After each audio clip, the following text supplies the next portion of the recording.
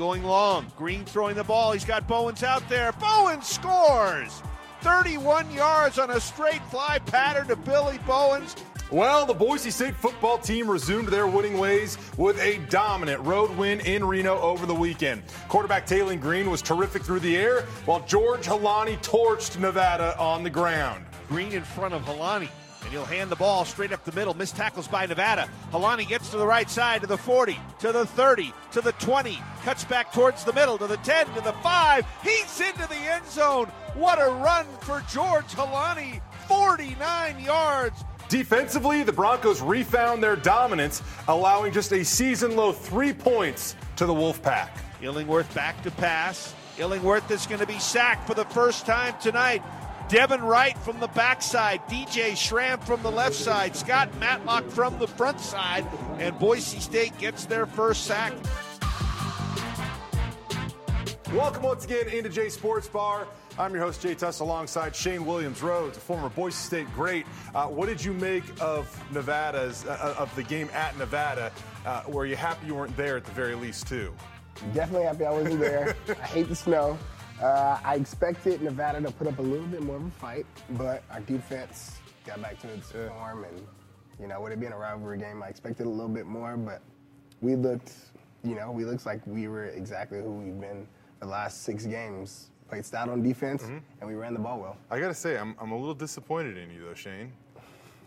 Remember that hat you wore, your winter hat? What's that thing even called? We're actually getting to the point right now where the weather, that hat's coming out here in the next week or so. I was just a little disappointed. I didn't see any Broncos rocking like a rare, it'll be a rare like winter cap that you're just going to looks see way some too rare aggressive. towels and some rare hoodies coming soon for sure. It was a heck of an experience. We were down on the field before the game. Just starts hammering the field with snow. It was like that Wyoming game a few years ago. Heck, even maybe in the 14 Wyoming game, where it kind of starts to snow and it is lightly, and then all of a sudden you look down, the whole field's covered with it. Yep. I remember in that game, we got, it was about 2 minutes left in the game, and the coaches said, if you guys want to leave here tonight and not get snowed in, then we cannot take showers after the game. We got to go straight to the plane, from the field to the locker room to the plane. No showers, get straight on the plane, we're leaving. Otherwise, we will not make it out. So we had to get directly on the plane. There was no showers after the game. It was a wild situation. Sounds like a rather pungent, pungent trip home from Laramie. I guess that was the good vibes there, though, is that you guys basically knew you were going to go to the Mountain West Conference Championship game and have a shot at playing in a New Year's Six bowl game, which wound up being the Fiesta Bowl season.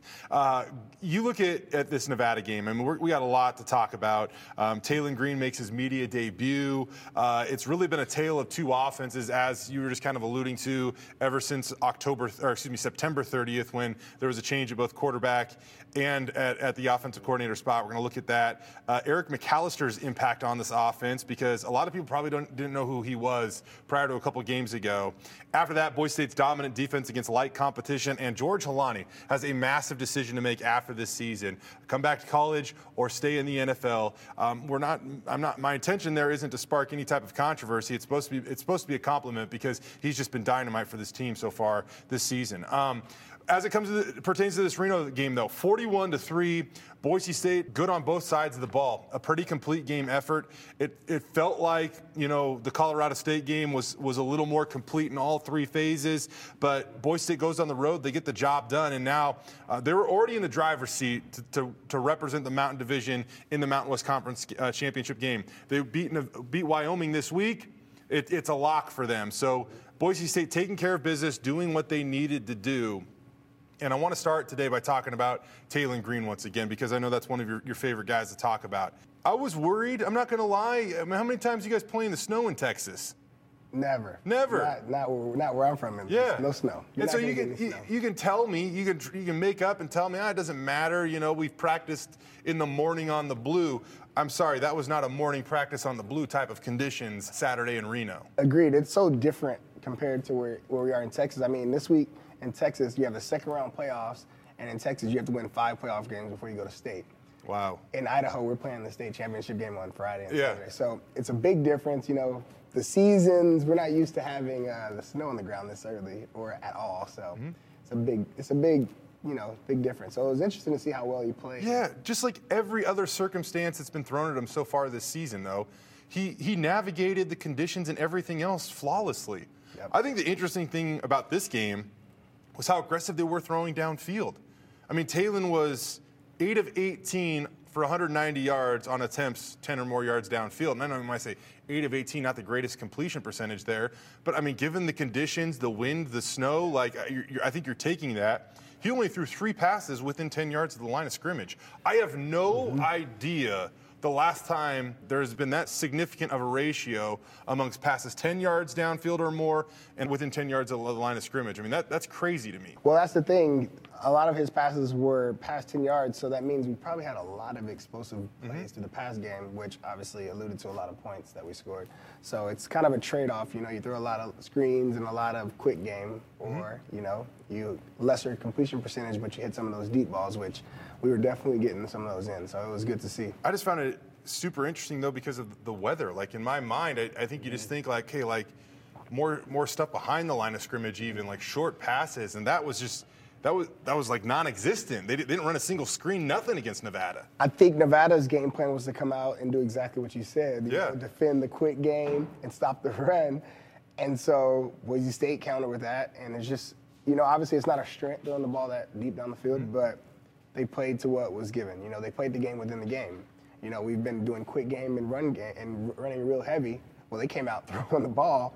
So you were getting one high safety. And so you had chances for your guys just to go make plays. And so that's what we talked about a few weeks ago with all the success in the run game, that guys will start coming closer and wheeling them in, and then that'll make it easier for Tubman to throw the ball. Well, now we're starting to see some of that. So now next week coming into the game, Wyoming's going to say, well, we can't just let them just throw it deep. We got to kind of play the game where maybe on first down we're going to bring a little bit of pressure, but on second we'll play a little softer on the back end. So it's good to see that when we didn't play as far as, to what our identity typically is, we were still able to be successful.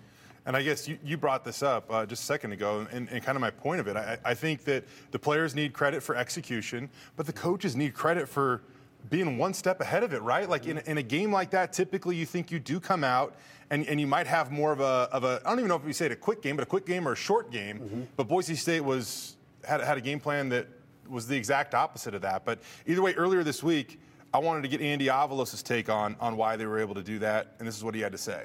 Each and every week is different, right, Jay? I mean, it just depends on what is the structure we're getting from the defense, what are the things, what is their plan.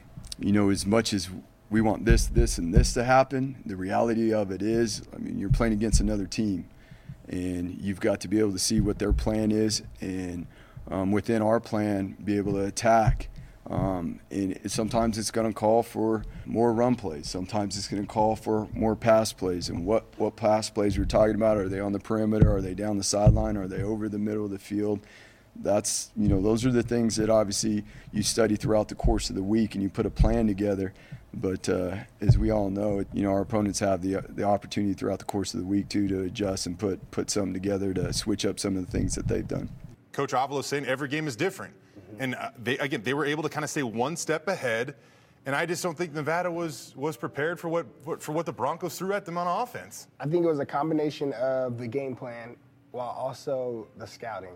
You could tell Nevada's corners weren't as good as some of the corners that we've seen. Yeah. So we probably came out thinking, well, the corners aren't as good. They're probably going to run heavy, so let's go out and throw it. And you saw we hit it early, and then eventually it took a little bit. Then Helani started breaking some runs, and the first quarter wasn't as successful as the second and third, but he started to kind of get loose because those guys kind of had to start backing off because we kept going over top. So it was really good to see it all come together. And I want to get to George here in a second, but I also want to get your take on something else, and that is the significance of reducing the amount of negative plays in a game. And I think that this is something that when there's a bunch of negative plays happening in an offense, it's easy to identify and say, hey, this is the problem. But when they stop happening, sometimes we fail to identify it, right? And when you look at, like, since Talon has taken over, do you know, and I'm asking you this hoping you don't know the answer because I'm curious just what your general thoughts would be. Since Talon has taken over, do you know how many times he's been sacked? he started six games. Yep. I'd say in his 6 starts, he's been sacked less than 4. In his 6 starts, he's been sacked 3 times. There you go. This entire season, he has been sacked 4 times in 171 dropbacks. He's getting sacked once every 42 to 45 dropbacks, somewhere in that range, whether that be the entirety of the season or since he's taken over as a starter. That's where your range is, 42 to 45. And previously, you know, when Hank was the quarterback there, and I'm not just bashing him, but whether it be the offensive line, the play calling, whatever played into this, it was once every 15 or so, 15 to 18 dropbacks that they were getting sacked. I mean, that is a massive swing. Sacks are drive killers. And as we're going to find out later, I think that a guy like George Holani's benefiting from it greatly because all of a sudden now you're in all these more run-favorable situations instead of trying to, just drop bombs out of, 2nd and 13 or 3rd and 8 or whatever it is because he got sacked at some point in time in that series. I mean, we've talked about it a ton, and this was always my thing with, back in October of 2021 when I said, let's throw Taylor in there. Yep. His athleticism adds, another dynamic to the game where we were taking a lot of sacks between October of 2021 and September of 2022. It is what it is. We took a lot of sacks. It's not even a matter of opinion there, Shane. If you go look up at the numbers, whoever you want to criticize, whatever you want to say, whatever conclusion you want to come up with, the numbers say that they were getting sacked at a rate about 3 times what they're getting sacked at now. And I think this is the biggest thing where I don't think people actually see it. So you talked about negative plays. So Taylor, did you say he went 8 for 18? 8 for 18 on throws. He was 11 of 22 overall in the game. Out of 11 of 22. So, and if you look back at the game, guys, I watched the game 2 or 3 times. But when Taylor scrambles, there was, I want to say 4 or 5. I want to say it was 5. So out of those 10 incomplete passes he had, 10 incomplete passes, 5 of them, he was throwing the ball away. Yeah. He was rolling out of the pocket. He didn't like what he saw. He didn't force anything. He just threw it away. So it wasn't necessarily that he was not, putting the ball in the right place. He was playing smart. Yeah. So instead of taking sacks and having negative plays, we're throwing the ball away. Yes, that hurts his completion percentage, but now we're at 2nd and 10 or 2nd and 5 after getting that gain on first or wherever it was. So it changes the game when you're not at 2nd and 17, you're behind the chains. So I think that's playing a huge role. I think he's being smart with it when he's scrambling. I haven't seen him yet, move out of the pocket and try to do too much, but for the most part, it's been pretty good. Well, we also had our first chance to catch up with Taylor since he's taken over as the starting quarterback of the Boise State football team. This happened in Reno right around midnight. It was cold, but of course we weren't going to miss our opportunity to catch up with Taylor for the very first time. Taylor, how much have you enjoyed the last month and over the last 5 weeks or so? What have you learned that it takes to be a successful quarterback at Boise State? Yes, sir. I love the opportunity that the coaches gave me and just the opportunity. And I'm just blessed, and the team just opened me with open arms. And I just learned that each day you just got to take it play by play and just game by game. And each day you just have to go 100% and just even since San Diego State, just learn every single play what to do and what not to do. It's been crazy.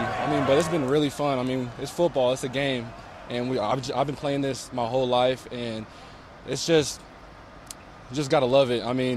That's why I came here to win a Mountain West championship. But it's not because of me. It's because of our team and just the coaches just making everything just simple and just communication, and that's what I love. And of course I got to give the credit to the line, Kate Connie, OJ.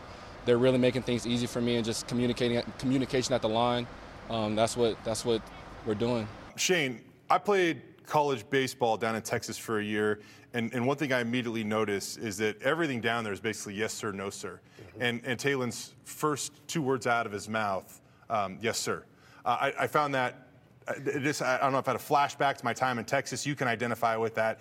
But I'm excited to get to know this guy a little bit better because if his interviews go anything like his play on the field, he's going to be fun.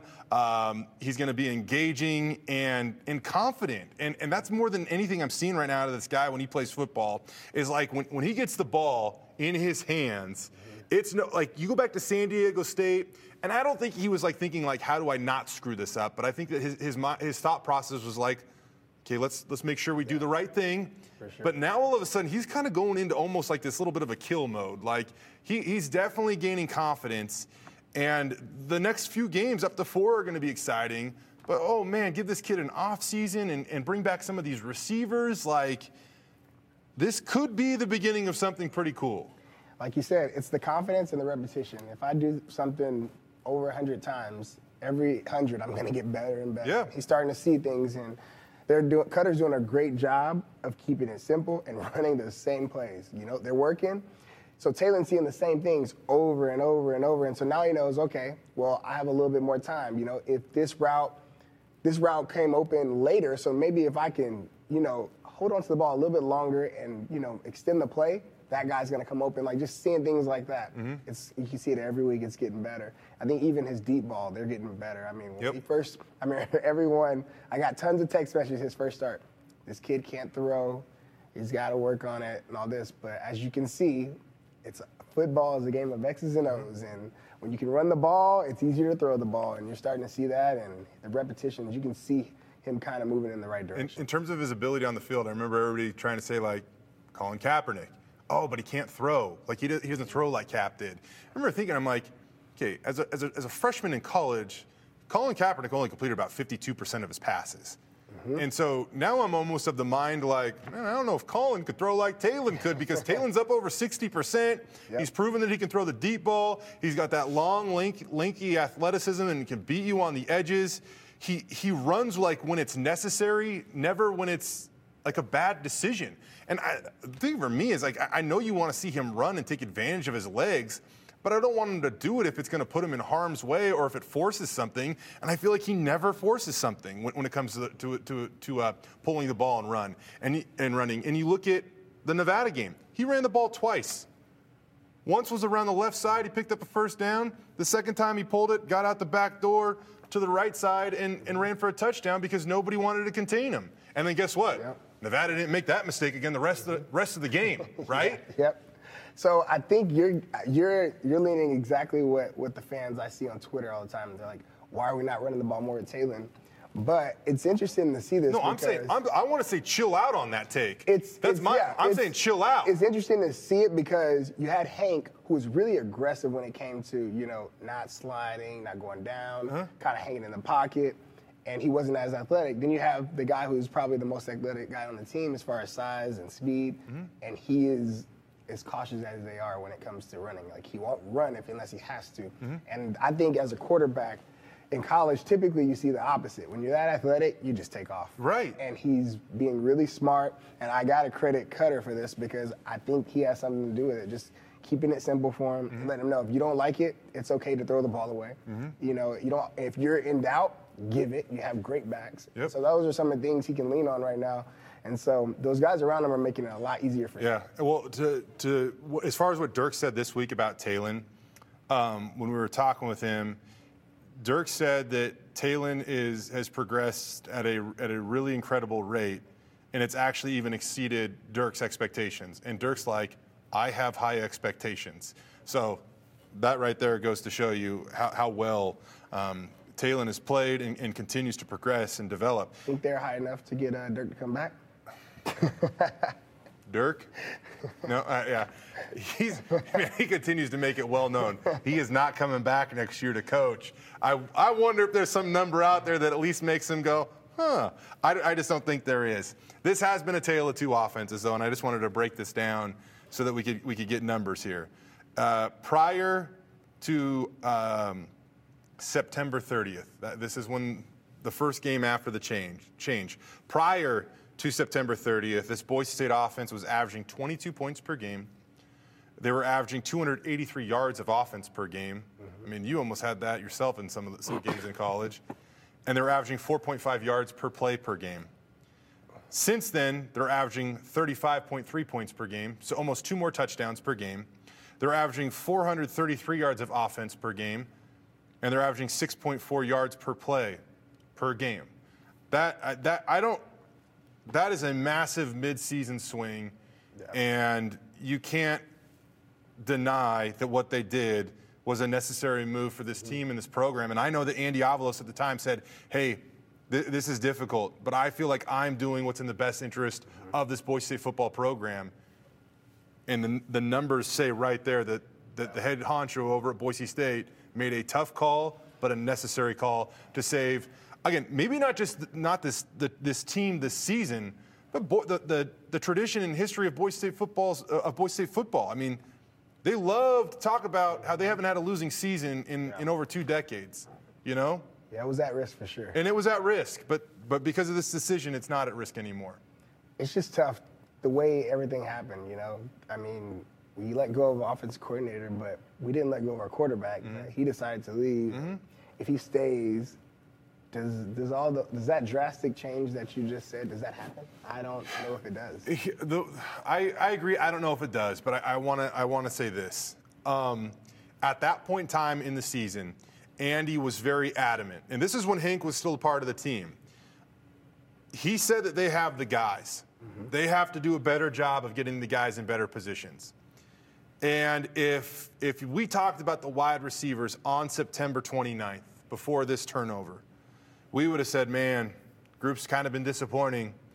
They lack some explosiveness. I mean, you know, this Latrell Caples guy, he seems like he's all right. But you didn't feel like super confident about that group. And now we fast forward 6 weeks, and you're like, man, Steph Cobbs is coming back. That'll help this offense. You're like, man, Latrell Caples looks like the real deal. Billy Bowens making some big plays downfield. Yep. Who's this Eric McAllister guy? Like, where's he been? Some freshman. And so now all of a sudden you're like, this group looks pretty good. And so I just go back to when Andy was saying that, and I kind of asked coach speak. I don't know. But 6 weeks, man, it's made a big time difference in the outlook of that receiver room. So maybe if there was a guy that stayed and didn't decide to leave, maybe he could have found like this type of success. Yeah. I don't know. I will say this, though. If we want to talk about receivers, that is a room that, like, I feel really good about right now and the future of that room. Yeah, they all come. You get all of them back. You know, everybody can see what Talon is kind of turning into.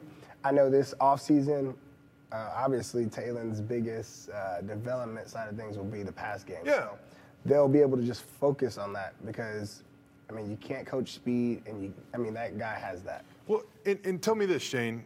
I think this is a reason why it will be so beneficial to have an offseason with these guys. Talon is really good at extending plays. So when you go off script, like, how important is that connection between a quarterback and a wide receiver? It's huge. You have some teams actually in the NFL who most of their passing yards and stuff come from scramble drill. Yeah, Let's look at the old Kansas City Chiefs. Right, like Tyreek Hill. Yep.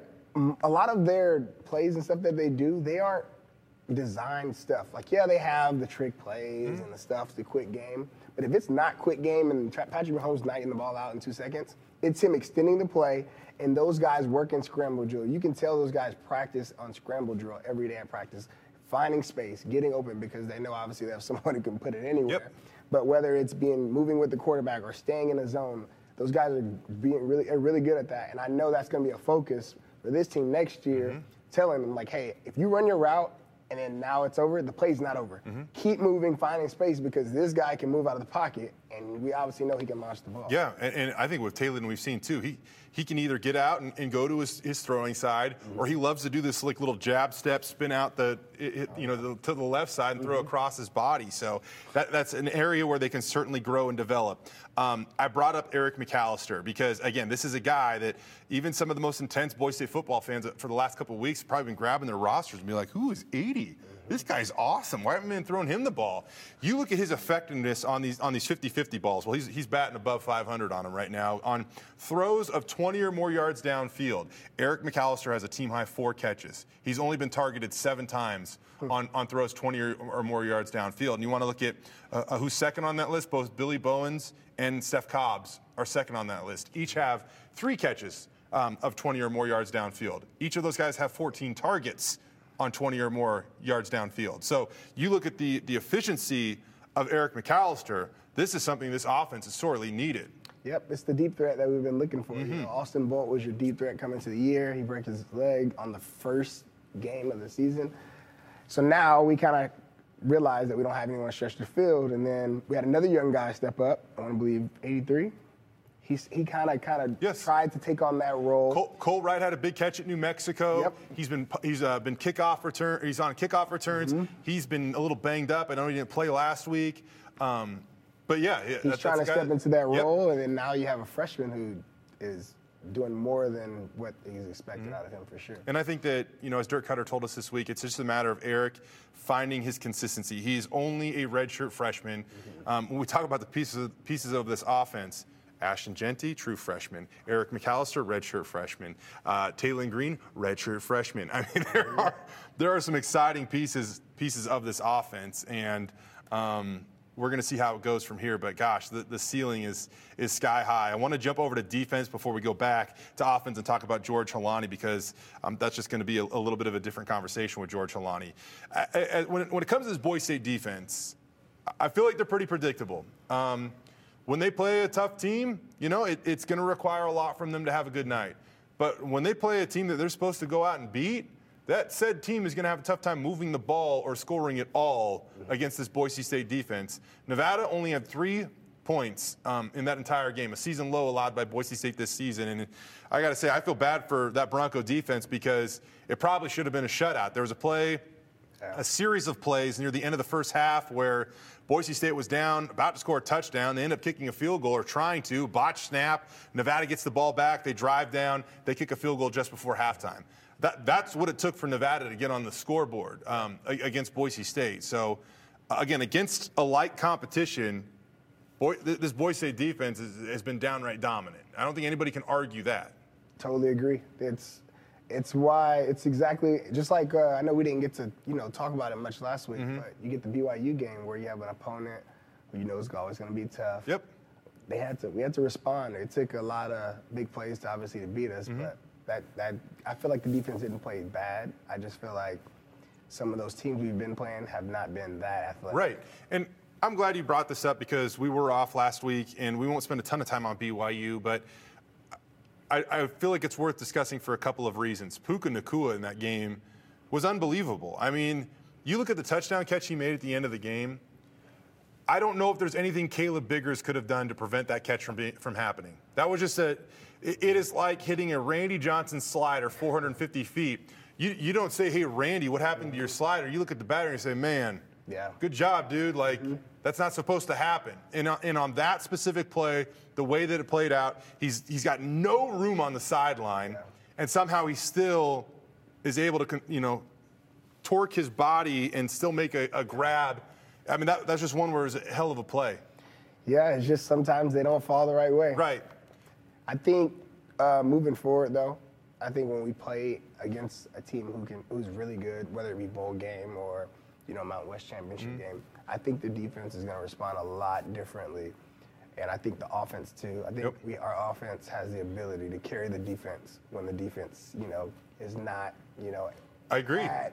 At the capacity. Man, I desperately wanted to talk to you about that last drive against BYU, because I still feel like if that situation presents itself again, Boise State's going to be better, and I think they're going to be better because Taylon Green is their quarterback. And it was supposed to be a very simple completion, a 1:46 to go in the game. It's supposed to be a very simple completion to your tight end, gain 5 yards, and just start the offense, right? Yep. There's a drop pass, and you're like, oh, no, that's not good. And then the second play, kind of come back and save it with a nice little screen play to Latrell, holding. Oh, dang it. Okay, so now we're in a really bad spot. Yep. My point here, though, is everything on that drive was completely self-inflicted.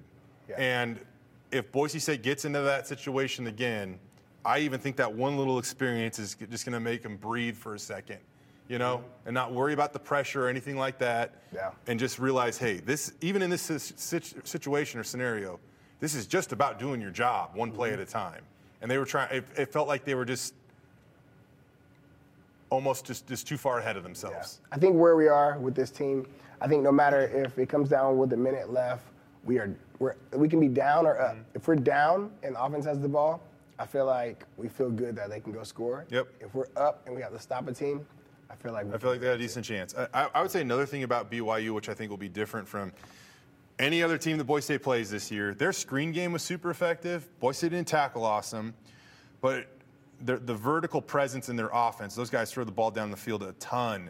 And when they dropped a couple of those second-half screens in against Boise State, I mean, DBs were 30 yards downfield. I mean, there's just a lot of space to figure out how to somehow get a dude that's running behind 300-pounders. Yeah. You know, and that's just a lot of space to figure that out. It's true. I think the screen game was the smartest play that they could have did because we have a defense who is great at stopping the run. Yep. So, you know, they're really aggressive. So getting those guys to get upfield and then just getting right behind them.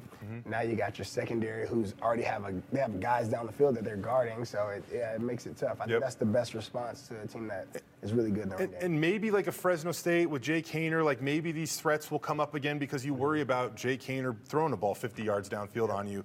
But the reason why I like going into Nevada, going into Wyoming, Utah State, I'm not really worried about that because I just don't think that any of those teams have the personnel that would push Boise State's defense to the limits like BYU's personnel did. But just know, those screens are coming for sure. Eventually, at some point for the rest of the season, everyone is going to dial in on their screen game because that's how this team has lost. So Boise State, again, against conference opponents, allowing 193.5 yards per game.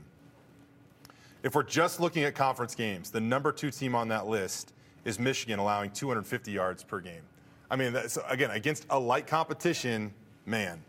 All right, we'll move into this final topic here, talking about George Holani. He's got an important decision to make after this year, Shane. What are your thoughts on him either going to the NFL or coming back to college as just somebody that's been in the locker room with dudes that have had to make this decision? I think his decision is going to come down to 2 things. To stay and go. I think to stay, it's going to be to up his draft stock, along with him seeing what we have in that locker room and what he'll be returning. I think what will cause him to go would be the load. You know, the hits and everything he's already taken, the injuries he's already had. So it's not like he could go in, you know, come back another year and say, you know, I've always been healthy and, you know, I'm really durable. He already has the question mark of the durability. So that plays a huge role in the decision. But he might see it as, I've had the durability problem, so I want to come back another year and show that I can be. Right. So it's going to be a tough decision. And I know those guys in the locker room, you know, some of those young guys are going to want him coming back. And I feel like the older guys probably want him to come back too. But as a fan now, I'm going to say, it's tough. I'm right with him. I think he goes because of the durability factor, and I think he stays because he sees what's still here in the locker room. You look at what he's done this year: 52 missed tackles forced, tied for 17th most in the FBS. He's averaging 6.3 yards per carry, 12th best amongst that same group of athletes. Boise State's never lost when he's rushed for 100 yards. Perfect 12-0. You want to talk about the key to victory? There you go. Over the last few weeks, since this coaching change, since the quarterback change, George Holani has a rushing grade of 89.7 per Pro Football Focus. That's 7th best amongst the 52 FBS players with 90 or more carries. I mean, this guy is absolutely elite. And I'll say this: you want to talk about Taylon's Green effectiveness to the run game and even the offensive line. Whatever reason, first 4 games of the year, George Holani averaged 2.9 yards per carry between the tackles. Since then, he is averaging 8.4 yards per carry between the tackles. Ladies and gentlemen, it's 10 yards until you get a first down. And on the first carry, George is taking care of 85% of that, 84% of those yards, right? Like, and even with insane. Even with that, we come out throwing the ball down the field. Yeah. I like it. I mean, he's remarkable. And you bring up the usage. Right now, he has 573 career touches. He's on pace for about 80 more this season. That means that he would finish with right around 655 career touches after this season. For perspective, Jeremy McNichols had 702 touches in his career, left for the NFL early. Alexander Madison had about 650 touches in his career, left for the NFL early. Like, when it comes to usage, Holani is at about that mark. And if you're saying, well, I don't know if his production adds up to those guys. Well, he just passed Matt Miller on the all-purpose yards list at Boise State. A little over 3,200, 18th most in Boise State history. Next up on that list, Alexander Madison, 3,417 yards. He probably catches Alexander before the end of the year. I agree. But I will say this. This is the factor that we have not factored in to George Holani's decision. Mm-hmm. He's never played, and I don't think any of those other backs have either, with a guy that was just as good as him behind him to alleviate some of those carries. You're so right. And some of those hits he'll have to take. So I think that also helps to say if I come back next year and I split carries, but I'm still just as successful and productive, well, I took half the hits because I had another back that could come and spill me, and I showed that I could play the whole season. I'm just saying, man, that's a best case scenario for a lot of people involved. Yeah. We'll see what eventually happens. And again, I asked George Holani this after the game. He was super non-committal. He's super focused on right now, and I expect nothing less.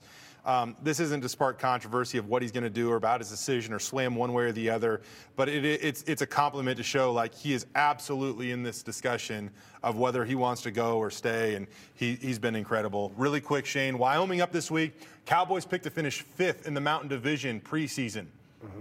They're currently they're 5-1 in league play. Their only loss is to San Jose State on the other side of the Mountain West. What do you make of the Cowboys, and what makes playing them so difficult, especially in Laramie, especially in the middle of November? Well, obviously the weather, but we just showed that, weather doesn't necessarily stop what we think it would, our pass game. I think the biggest secret weapon they have is their coach. They have a great coach. They do. Craig Bull's done an awesome job there. Yeah.